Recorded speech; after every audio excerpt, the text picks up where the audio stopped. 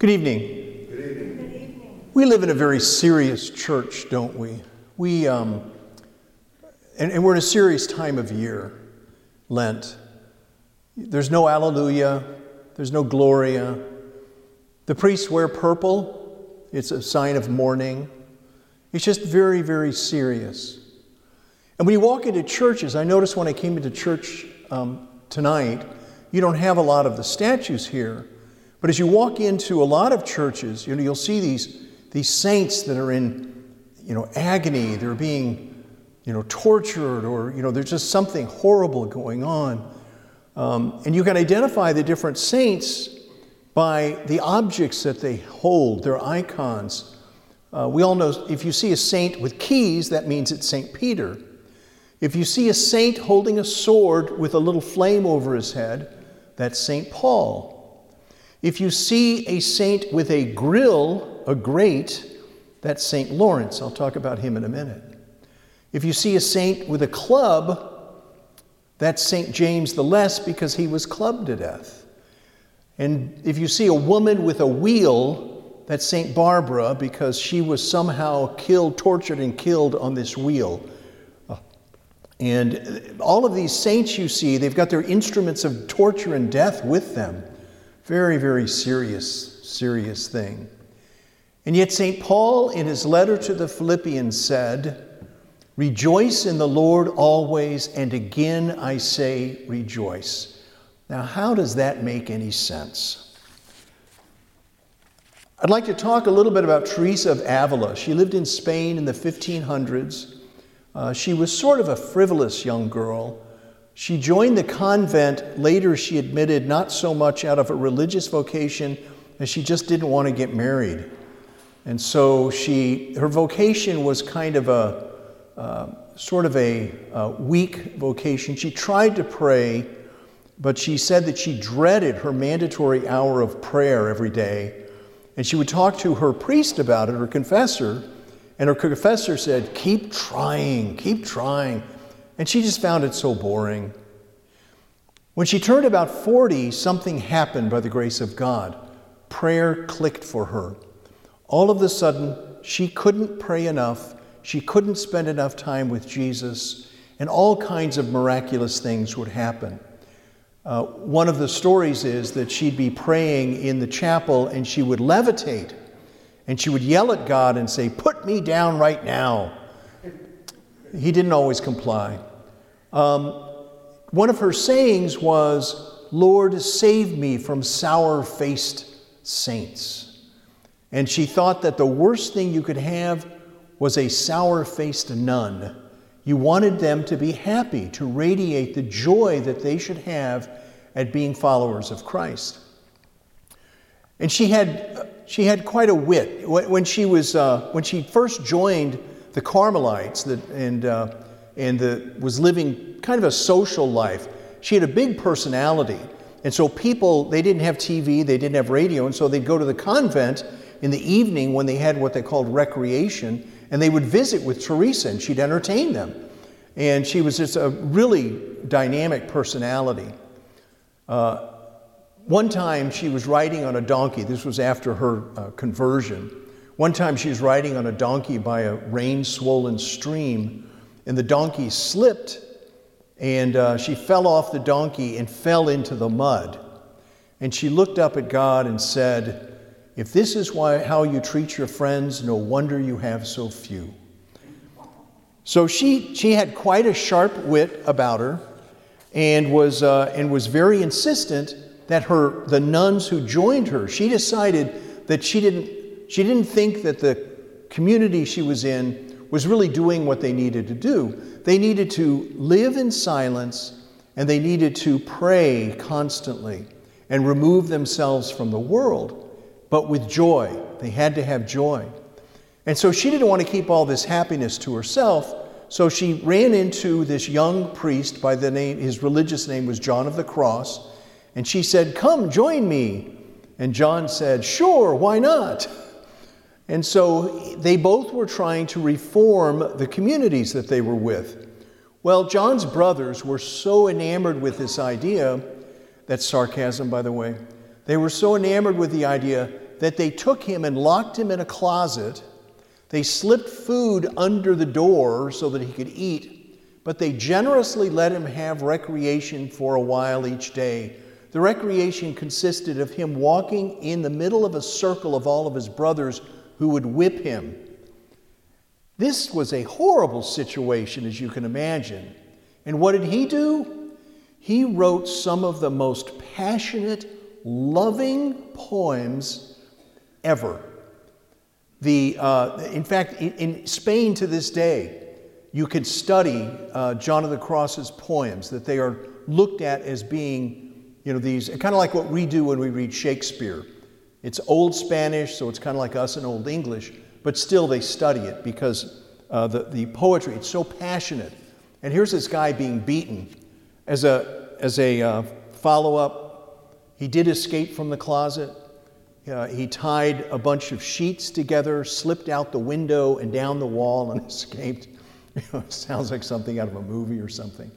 Anyway, and he did. They formed the Discalced Carmelite order as a result of that. And one of the followers of the one of the members that joined the female order years later was Teresa of Lisieux, the Little Flower. And we all think of Teresa as being this, very sweet, loving person. She was kind of a rascal, actually. She would kind of, very sharp wit. She had to take classes. They didn't really have a school for girls, and so she went to get lessons over at this house. And she would later kind of mimic the woman who, the mother of the girl who gave her lessons. And I can't do it because it's in French. But she, would draw out the things, pronounce everything wrong when she was imitating what this lady would do. The younger sisters did not really like to go to recreation in the evening if Teresa wasn't there, because then it was boring, because she was so much fun to be with. After she died, one of the sisters, and this was in her canonization process that the sister testified to this. The sister was a younger sister was very, close to Teresa, and she was very broken up that Teresa died so young of tuberculosis in a very painful way. And, but I'll mention this in a second, but during the process, she was joking about stuff. Anyway, so people would come and they would say, I've got a rosary, will you just touch it to Teresa's body? And this nun was sitting there all in tears and all upset. And so at one point, she took this rosary and touched it to Teresa's body. Well, it got tangled up in her fingers and she couldn't get it out. She spent some time trying to get it out. And she said she distinctly heard Teresa's voice saying, "I'm not letting go until you smile." And she said, "I'm not going to smile because I'm so sad. I don't feel like it." And she heard the voice again saying, "Then I'm not letting go." And this went on for a little while, and the person standing there, started saying, "Can I get my rosary back?"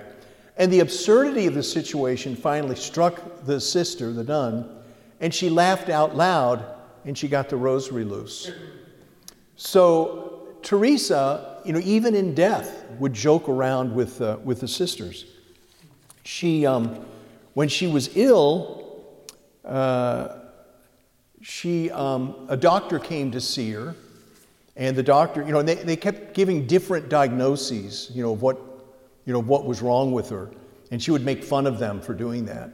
And and she would be telling jokes, and the story of the nun said that she could just as easily be wrapped in devotion as she could be telling jokes and stuff and split your sides with laughter during recreation.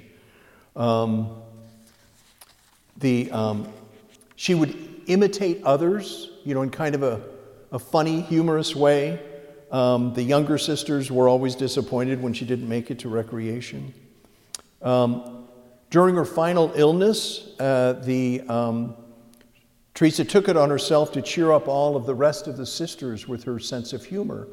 The doctors came and said, "Oh, she doesn't look that sick." And after the doctor left, she said, "Well, I'll do better next time."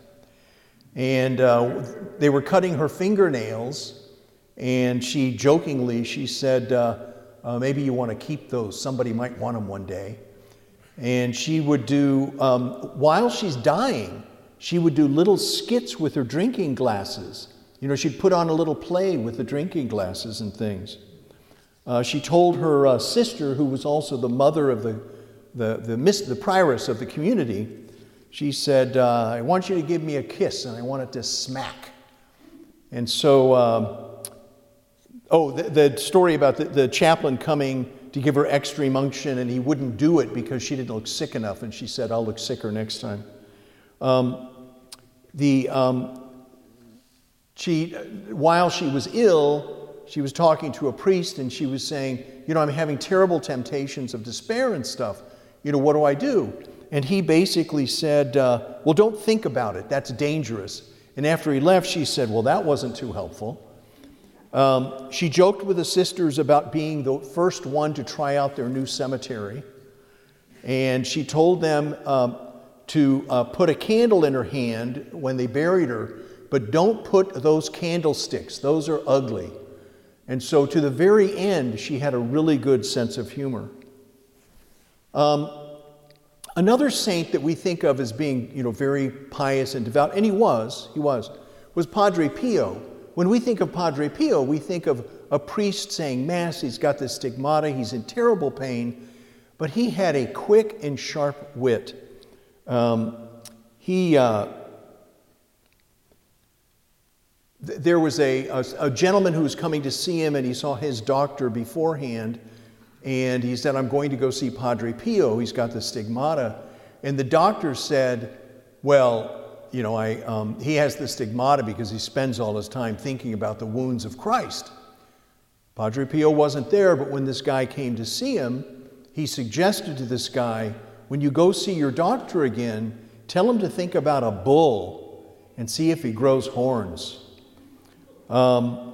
He said that 3 things are useless: washing a donkey's head, adding water to the ocean, and preaching to nuns, brothers, and priests. He said that, there was a priest who gave a very long sermon, and at the end of it, he asked Padre Pio what he thought of the sermon. And Padre Pio's response was, well, if it had gone on much longer, you would have been preaching to yourself. A favorite joke of Padre Pio is Jesus was wandering around heaven, and he noticed some people there that he didn't really think should be there. So he went to St. Peter and he said, St. Peter, what are these people doing here? And St. Peter said, hey, don't blame me. And so, what do you mean? You're in charge. I put you in charge. So, I'm sorry, it's your mother. So one time somebody came to him and they said that they had only committed light sins. And he said, what, did you weigh them in a pharmacist scale? And then there was another priest who had a hearing aid, and the guy mentioned, oh, these things are wonderful. And Padre Pio said, oh, let me see them. So the guy took them out and gave them to Padre Pio. And Padre Pio said, quick, now we can make fun of him. He went to one of the priests went to the, see, you're sitting there thinking, I shouldn't be laughing. This is in church. Anyway, this priest went to the doctor. He had a terrible, terrible headache. And he went to the doctor, and he came back and he said, oh, the doctor didn't find anything. And Padre Pio said, oh, we could have told you that. There was a favorite joke that Padre Pio would tell about a bishop and a farmer on a train. And there are various versions of the story because he told it many times, but this is the crux of it. So this farmer gets onto this train, and there's a bishop there. And, at the time, bishops were very respectable people, and they still are, but, in society, they were kind of very important. So this farmer sits across from him, and as they start off, well, this horrible, horrible storm, all hell breaks loose in the storm, lightning and wind and rain, and the bishop is getting a little bit nervous. And he says, oh my gosh, we're going to hell. And the farmer said, oh, that's okay, I have a round-trip ticket. And somebody said to Padre Pio, may you live another 50 years. And Padre Pio's comment was, "What did I ever do to you?" And they were building his tomb, and he said, it's kind of smallish. There won't be much air to breathe. There are a lot of jokes that they say you can't translate from Padre Pio because he spoke Napolitano. He was from the area of Naples. And Napolitano, evidently these quips don't translate very well. But Napolitano actually is not an Italian-based language. This is, to me, I know I'm kind of nerdy, but to me it's kind of interesting. Naples was settled way before there was a Rome, so its language is actually Greek-based, just like Siciliano. And so he spoke Napolitano, and evidently you can't really translate some of his quips. But they said that he was a very witty guy, and that people would, he would joke around with people all the time. He was very serious, of course, when the time was right. But he was, very, very serious. There are a number of stories about him and people coming in short sleeve shorts and mini skirts, which he did not think well of.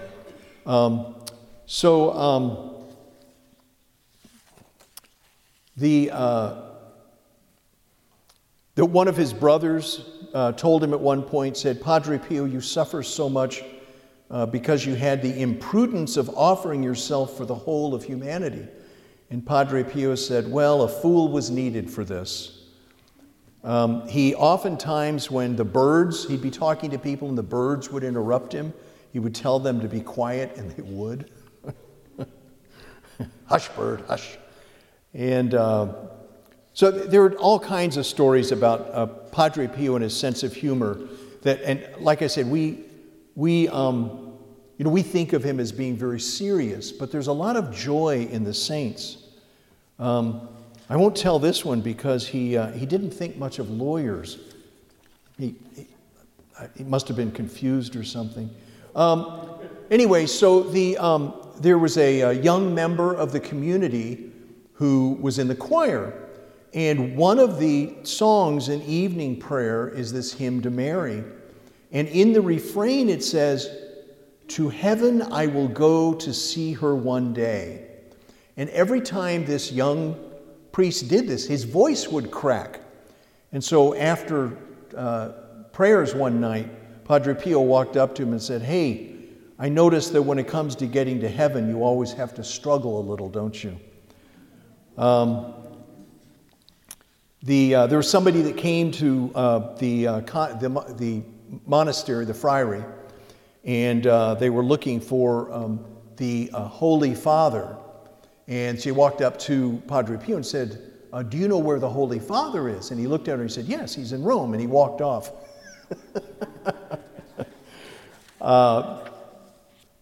Anyway, somebody walked up and said, "What do you think I should say to my sister Rose?" He said, "Well, call her a carnation." So one of his jokes, Frederick Barbarossa, who was the Holy Roman Emperor in the 12th century, went to a monastery and he said to the superior, "I will come back in a year, and if you don't know the answer to 3 questions, I will destroy your monastery." The first question was, what is the distance between the earth and the moon? The second, what is my worth as an emperor? The third, what am I thinking now? So the superior was desperate, but the cook walked up and said, "I got this." And so when Frederick Barbarossa came back, he said, "So what's the distance to the moon?" And the cook came up with some enormous number. And the guy said, "Well, how do you know?" Barbarossa said, "How do you know that?" And he said, "Well, you measure it and tell me that I'm wrong." And then he said, the second question was, "How much am I worth?" And he said, "Well, Jesus was sold for 30 pieces of silver. You're probably worth 29. And then the third question was, "What am I thinking now?" And the cook said, "You're thinking that you're talking to the prior, but you're actually talking to the cook." So Padre Pio loved to tell jokes. Another one of these stories, the jokes about the Jesus in heaven. He's walking around and he sees this guy and he says, "That guy shouldn't be here." And anyway, so Jesus said, "Who let you in?" And he said, "Well, Joseph did." And so Jesus went to St. Peter and said, "What is this thing with Joseph letting him in?" He said, "Well, he said something about that he was a carpenter, and so I was supposed to let him in. And so Jesus said, no, there are no exceptions for carpenters. We're not letting carpenters in. And so he told that to Joseph. And Joseph said, okay, Mary, get the kid, let's go.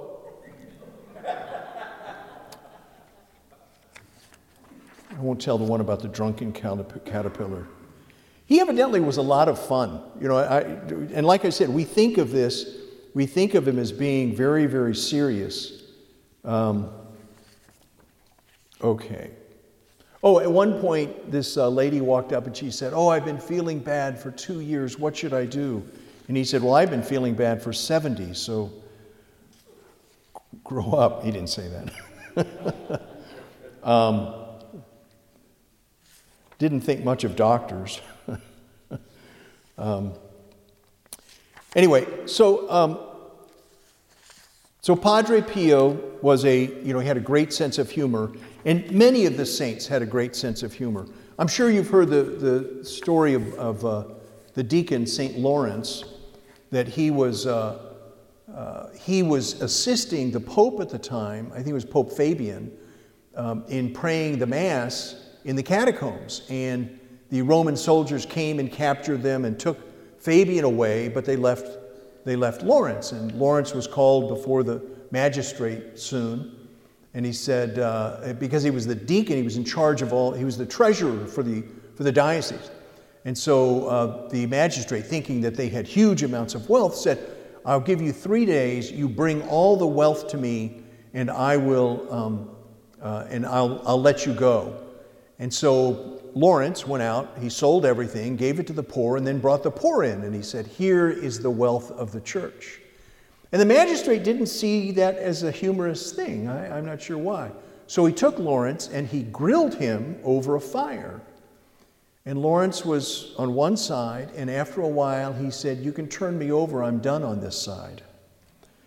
There's another one of my favorite saints. If you've been here before, I probably mentioned him. Brother Andre Basset, a Holy Cross brother, very simple, wonderful, wonderful person, uneducated. He joined the Holy Cross Fathers.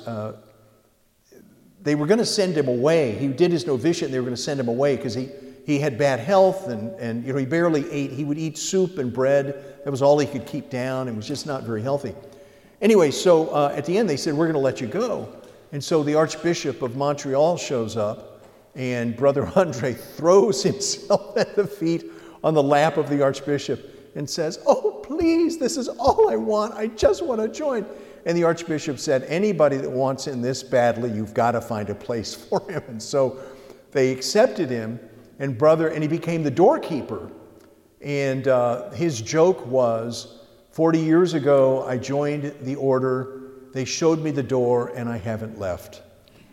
And so he was the doorkeeper for 40 years. And there's a story about he was a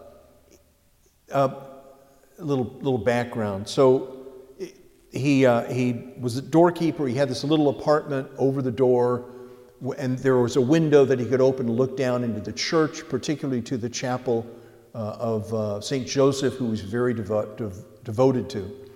And anyway, one day he was, his job was to sweep the floors and answer the door and get people. So one day he's sweeping the floor in the infirmary, and there's this boy there who is there because he's sick. And he walks by and he says, get up and go play. And the boy said, oh, no, brother, I can't do that because I'm sick. He said, no, you're not. Get up and go play. No, brother, I can't. I'm sick. Brother Andre said, no, you're fine. Go out and play. Put on your clothes and go and play. And the little boy realized that he was fine. He put on his clothes and he went out and played. Well, one of the priests saw him and went, what are you doing out here? You're sick, and rushed him back in. And he said, well, I came out because Brother Andre told me to. And they throw him in bed, and the doctor's examining him, and the priest is lecturing Brother Andre. And the doctor looks up and says, he's not sick anymore. That was the first of many, many miracles that Brother Andre performed. And he never took any credit for it. He said it was all St. Joseph, and he was merely St. Joseph's lapdog. But he developed a reputation. They had to actually build the parents who were this was a high school, and the parents who were sending their kids to the high school were objecting that all of these sick people were coming to the high school to get cured by Brother Andre. And so what they did was they built sort of an extension of a train station down at the bottom of the hill and said, Brother Andre, you go down there and you see we're going to run a high school up here. And so anyway, he developed this great reputation. Well, somebody came to see him and said, it was a woman, and she said, my husband is very ill. We have, 7, 8 kids. He's our only support. Please, he can't come. Please come to the tenement, to our apartment, and heal him. And so Brother Andre said, yes, I will. Well, Brother Andre never learned to drive, so he had a driver. So the driver drove him in the middle of the night, and he climbed up to the 2nd or 3rd floor and prayed for the guy. He would always take oil from the lamp that hung in front of the altar of St. Joseph. And so he took the oil and he rubbed it on the guy and prayed for him. And then he left. And as he's leaving, somebody recognized him. And all of a sudden, everyone in the tenement, the apartments, are all coming out. So he rushes, and I find this scene to be kind of humorous. He rushes to get into the car, and they've got people just all over, and his driver is sitting there saying, oh, this must be like it was when Jesus was out and about. And Brother Andre's comment was, well, he could have gotten a better guy to stand in for him. St. John Bosco he grew up very poor. His father died when he was young. He and his brothers were supporting his mom on a farm. There was a priest who noticed that John was very devout and was smart, and so gave him some books to read. And when his older brother saw him reading these books, he beat him because he saw it as an act of betrayal to farm life. And anyway, John would go to Mass on Sundays, listen attentively to the sermon, and then he would go out and try to tell people who didn't go to Mass what the sermon was all about. Well, he realized they weren't really listening, so he taught himself magic. And so he would do a little magic show, and evidently he was very good because a lot of people would come and stand around, and at the end of it, he would give the sermon. So he would trick people into coming.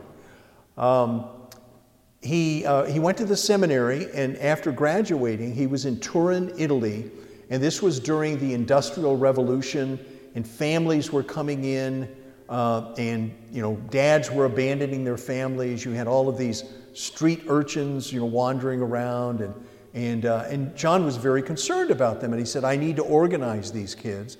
So what he did was he started having, on Sundays, on their day off, he started having excursions into the mountains, and they would do picnics and games, and the kids loved it. And this all developed into what became the oratory, which was a sort of a community of these kids. He put in vocational schools to try to help the kids better their lives and things. Anyway, his fellow priests thought he was crazy, literally crazy. And so one day, 2 of the priests pulled up in front of the building, and they had to move their building because the neighbors, they would get upset that all of these street urchins were living near them, and so they would get the police to send them out. And so they had to move buildings several times. Anyway, so they came to where John was with his boys, and they said, John, you have to come with us. Father John, you have to come with us. And he went, okay, that's fine. So they walked down to the carriage, and Father Bosco just graciously said, oh, you first, please, you first. They got on, he slammed the door, hit the horse, and said, to the asylum, they're waiting for them. One of my favorite saints to tell stories about was Father Joseph Chaminade. We have Chaminade High School here in town. Well, he grew up in a little town in, I guess it would be southwestern France, a very devout family. His brother, he was one of the younger ones.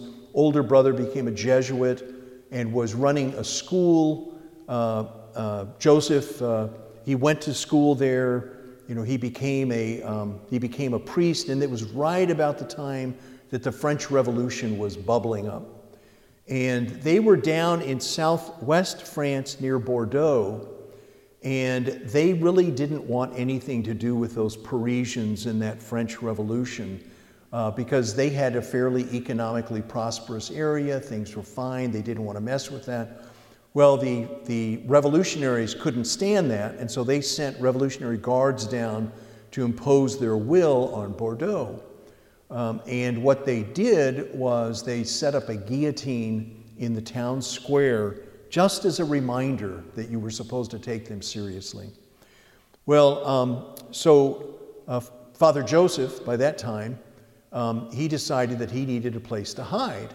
And so he bought a house, put it in his parents' name, and the house had a wall around it with one gate. And they hired a very talkative servant, the woman, who was part of her job. She cooked and did all that stuff, but she was supposed to answer the gate when people came. And so people suspected that Father Joseph was there, and so the gendarmes would come and bang on the door, and this lady would go to answer the door and just chat, which would give Father Joseph enough time to hide, and they had all kinds of hiding places. During the English Deformation, I hate to call it the Reformation, but during the time of Henry VIII and Elizabeth, they developed a lot of priest closets, is what they called them. And they were places where the priests could go and hide, and they were very skillfully made. There's one saint, and I'm not remembering his name right now, but he was a carpenter, and he built, they still wonder if they found all of these priest hiding places. They were so well constructed. Anyway, so that was what Father Joseph had in this house, that his parents' house that he bought for them. And one time, the gendarmes came and they wouldn't put up with this lady, so they came rushing in, and he had to hide quickly under a barrel that was in the kitchen. So he's under the barrel, and the maid is chit, chit, chit, chat, chat, chat, chat, chat, would you like a glass of wine? And they say, oh yes, we'd love a glass of wine. And so they sit there chatting away, drinking wine on the barrel with Father Joseph underneath. And I'm sure later he went, what were you thinking? Anyway, he would wander through town as a tinner, would fix the tin pots and pans that people have. And the gendarmes they knew he was out there. They didn't know what he looked like. They didn't know what he was doing. But they would hear rumors that this priest was out there. So there was one time when the gendarmes came and surprised him, and they actually caught him in the street, dressed as a tinner and everything. And they come up to him and they say, have you seen Father Chaminade? And he said, oh yes, I think he went down that way. And off they run. Another time, he knows that they're coming, and he goes into a store, and there's a guy there that he knows, and the guy says, once again, remember this is France, so there are lots of wine barrels and things. So they put him under a wine barrel, and the gendarmes come in and say, have you seen Father Chaminade? And the wine merchant says, why, yes, he's right under that barrel. And they scoffed, and they went running off. And so Father Chaminade, the wine merchant, lets him out. And Father Chaminade says, what were you doing? You told him exactly where I was. And the guy said, well, that would be the first time I told the truth.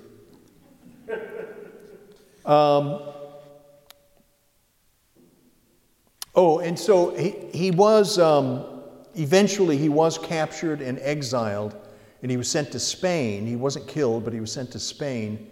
That was about when Napoleon came into power. And after all of that went away, he came back, and he started reconverting France by having basically small faith communities, which to this day the Marianists do that. I know because when I was in law school, there was a Marianist community, and I got to be friends with one of the priests, and we'd go over there, and it was sort of like a Bible study, but not really. But it was very good. It was very good. Now I would like to turn to one of my favorite saints, Saint Philip Neri. And Saint Philip Neri was, he grew up in Florence. He went to Rome, and he was born in 1515, I think it was.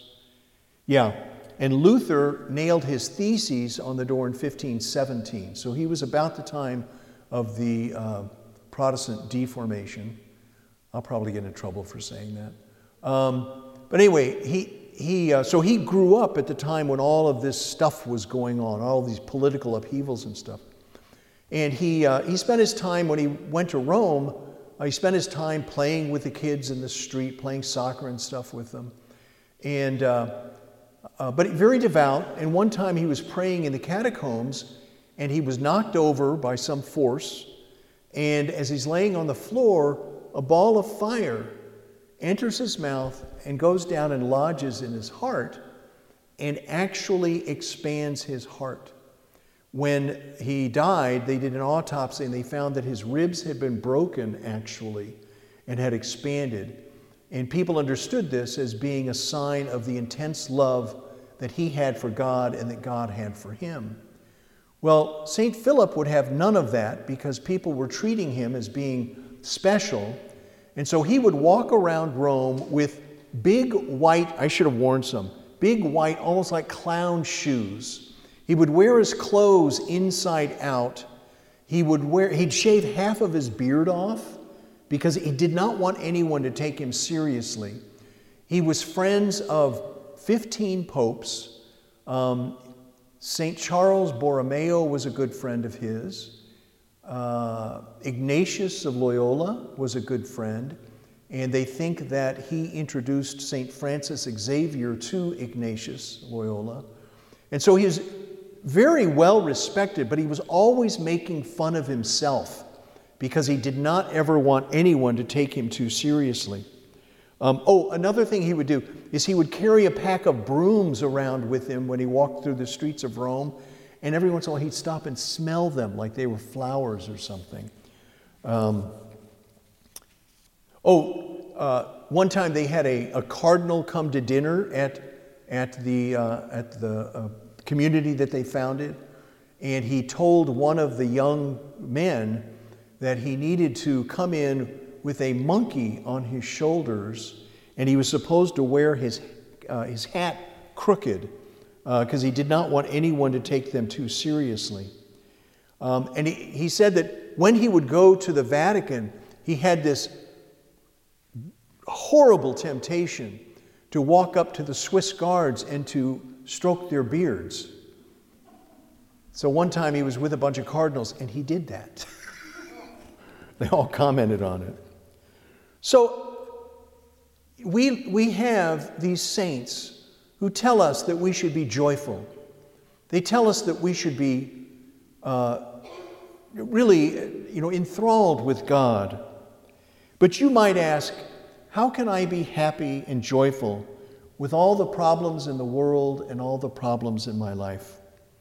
Perhaps you, your spouse, or even worse, a child, have a serious, debilitating, or even deadly illness. Perhaps you have financial problems or you're at risk of losing your job. Perhaps you have a neglectful or even a physically or emotionally abusive spouse. And the world, of course, is a mess, and all the problems that are out there are way too big for us to deal with. I was watching a show the other night on PBS, and it was a biologist who was interviewing other biologists, and they were talking about whether or not whether or not there was a soul that was independent of the chemistry, the materials and chemistry in your body. And the ones who say that it's not are I think the term that they used was mechanists, like a machine. And then the ones who thought that there was a soul were the vitalists. And the interviewer said, "What are most biologists today?" And without skipping a beat, he said, "They're mechanists," because they believe that we are the sum total of the elements that make us up. And I think that if we look at ourselves in that way, and I fear that so many people in America look at themselves that way, that's depressing. What's the purpose of your life if you're just a bunch of chemical things going on? It's just very depressing. And no wonder in our in our world, in our society, so many people are on antidepressants. So many people are depressed because they have so little hope and so little view in the world, or so little view for anything beyond just the immediate. So how are we supposed to be happy in the midst of all of this? And my question to you is, do you pray? And by praying, I mean, asking God to fix all the problems that you have. And if so, then what's your problem? Towards the end of the Sermon on the Mount, Jesus tells us, ask and it will be given to you, seek and you will find, knock and the door will be opened.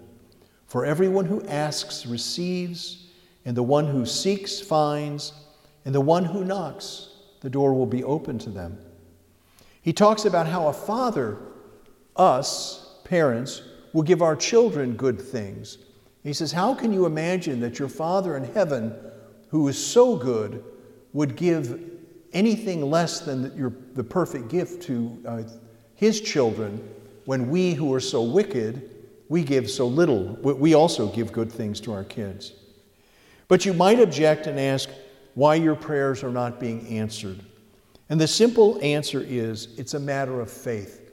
There's a story in the gospel about Jesus going to Bethsaida, and they bring him a blind man. And he takes the blind, and they say, can you heal him? And he takes the blind man outside of the city, and it's kind of an odd thing. There's this two-step healing. He puts spittle in the man's eyes, and he says, can you see? And he says, I can see people walking around like trees. Now the question is, how did this blind guy, blind from birth, know what a tree was? But he says, I see people, but they look like trees walking around. And so Jesus lays his hands on him, and then he can see fine. So the question is, why were there two steps? Why did he go out of the town, and why were there two steps? And I heard it suggested that the reason for that is because of where they were. In the Bethsaida was a fishing village on the Sea of Galilee. And at one point, Jesus said, woe to you, Bethsaida, for if the mighty deeds done in your midst had been done in Tyre and Sidon, they would long ago have repented in sackcloth and ashes. So Bethsaida was a town that lacked faith. And that's why, it was suggested in this talk, that's why Jesus had to take him outside. And you remember that, whenever there was a healing or something, Jesus would say, your faith has saved you, or your faith has healed you. God wants us to participate in all of those things that he's doing for us, and he wants us to use faith to do that. So, sometimes God seems to be slow in answering your prayers. There's the old joke about, Lord, let me have patience, but I want it right now. We get annoyed at God's time, but St. Peter told us that for God, 1,000 years is like a day. So he has a different time frame than what we have. But he does, you should have faith and trust in God that he will answer your prayers, and that should give you joy. There's a saint, or actually she's not a saint, she's a servant of God. So the process now, and this only started developing in the mid-1000s. So before then, people were locally acclaimed as saints. But the saint process now is, so the local diocese will do an investigation. If somebody is thought to be very holy, they'll do an investigation, and if they pass that investigation, then there's a whole dossier that is sent up to Rome, and at that point they're referred to as a servant of God. Rome will look at the dossier initially and will determine whether or not they exhibited heroic virtue, and if they did, then they will be named venerable. And so then you have to look for the miracles, and the first miracle, you are blessed. The second verified miracle, you become a saint, or proclaimed a saint. You already were a saint, it's just the proclamation part. So anyway, there is a servant of God by the name of Elizabeth Lesueur. Elizabeth grew up in Paris, and she was a very devout person. I read that she had a deeper conversion later, but at least initially, she would go to church and practice her faith and do everything that you're supposed to do. And she married this guy, Felix, who she thought was practicing his faith as well. He became a doctor, and it turned out he was a rampant atheist. He even started a newspaper to debunk the Catholic Church. It was just really harsh. And they would have, they didn't have TV and radio and stuff, and so they would have these parties, in their houses. And so they would have people over to their house. He was a doctor, he was fairly well off, and so they'd have people over to the house. And Felix at these parties would make fun of his dear wife and for her faith. And Elizabeth would go out during the day and would take food to the poor and would go and visit the hospitals. And at night, Felix and his friends would sit and make fun of her for doing all of that. Well, she had a conversion in around the year 1900 where her faith became very, very deep. And she realized that what she needed to do was she needed to pray for Felix's conversion in a very deep, meaningful way. Beginning in about 1907, and all this while she's corresponding with friends and talking about, matters of faith with them and their religious beliefs and their practices and things. And Felix had no idea that any of that was going on. So she corresponded with numerous people. Her health began to deteriorate. And in 1907, she was really unable to get out. She began receiving visitors and managing household affairs from her chaise lounge, suffering great pain from cancer. She had surgery and radiation treatment for a tumor, but she ended up dying in 1913. After she died, she had told her friends, burn all my books, burn all my letters, burn everything. And of course, people don't do that stuff. And so Felix happened to find her diary. And in her diary, she predicted that not only would Felix convert, but that he would become a priest. And Felix was furious. He said, this is the most ridiculous thing. I can't believe this. And he decided to go, at the time, Lourdes was a big, big deal. And he decided to go down to Lourdes to prove how foolish this was. Well, he got down there and he had a huge conversion. Not only did he convert, but he became a Dominican priest. And he spent the rest of his life promoting the cause of canonization of his wife. Sometimes your prayers will not be answered the way that you want them to be. I talk to God every day and I explain to him how things should be, and he doesn't always listen. I don't get that. I don't know why that is. Something about him being God and he knows better, I guess, but trust God. Trust that he's going to answer your prayers and that he is going to answer them in the best way possible. You, like Elizabeth, you may not be around to see that, but trust that he will. And in the end, remember, rejoice in the Lord always, and again I say, rejoice. God bless.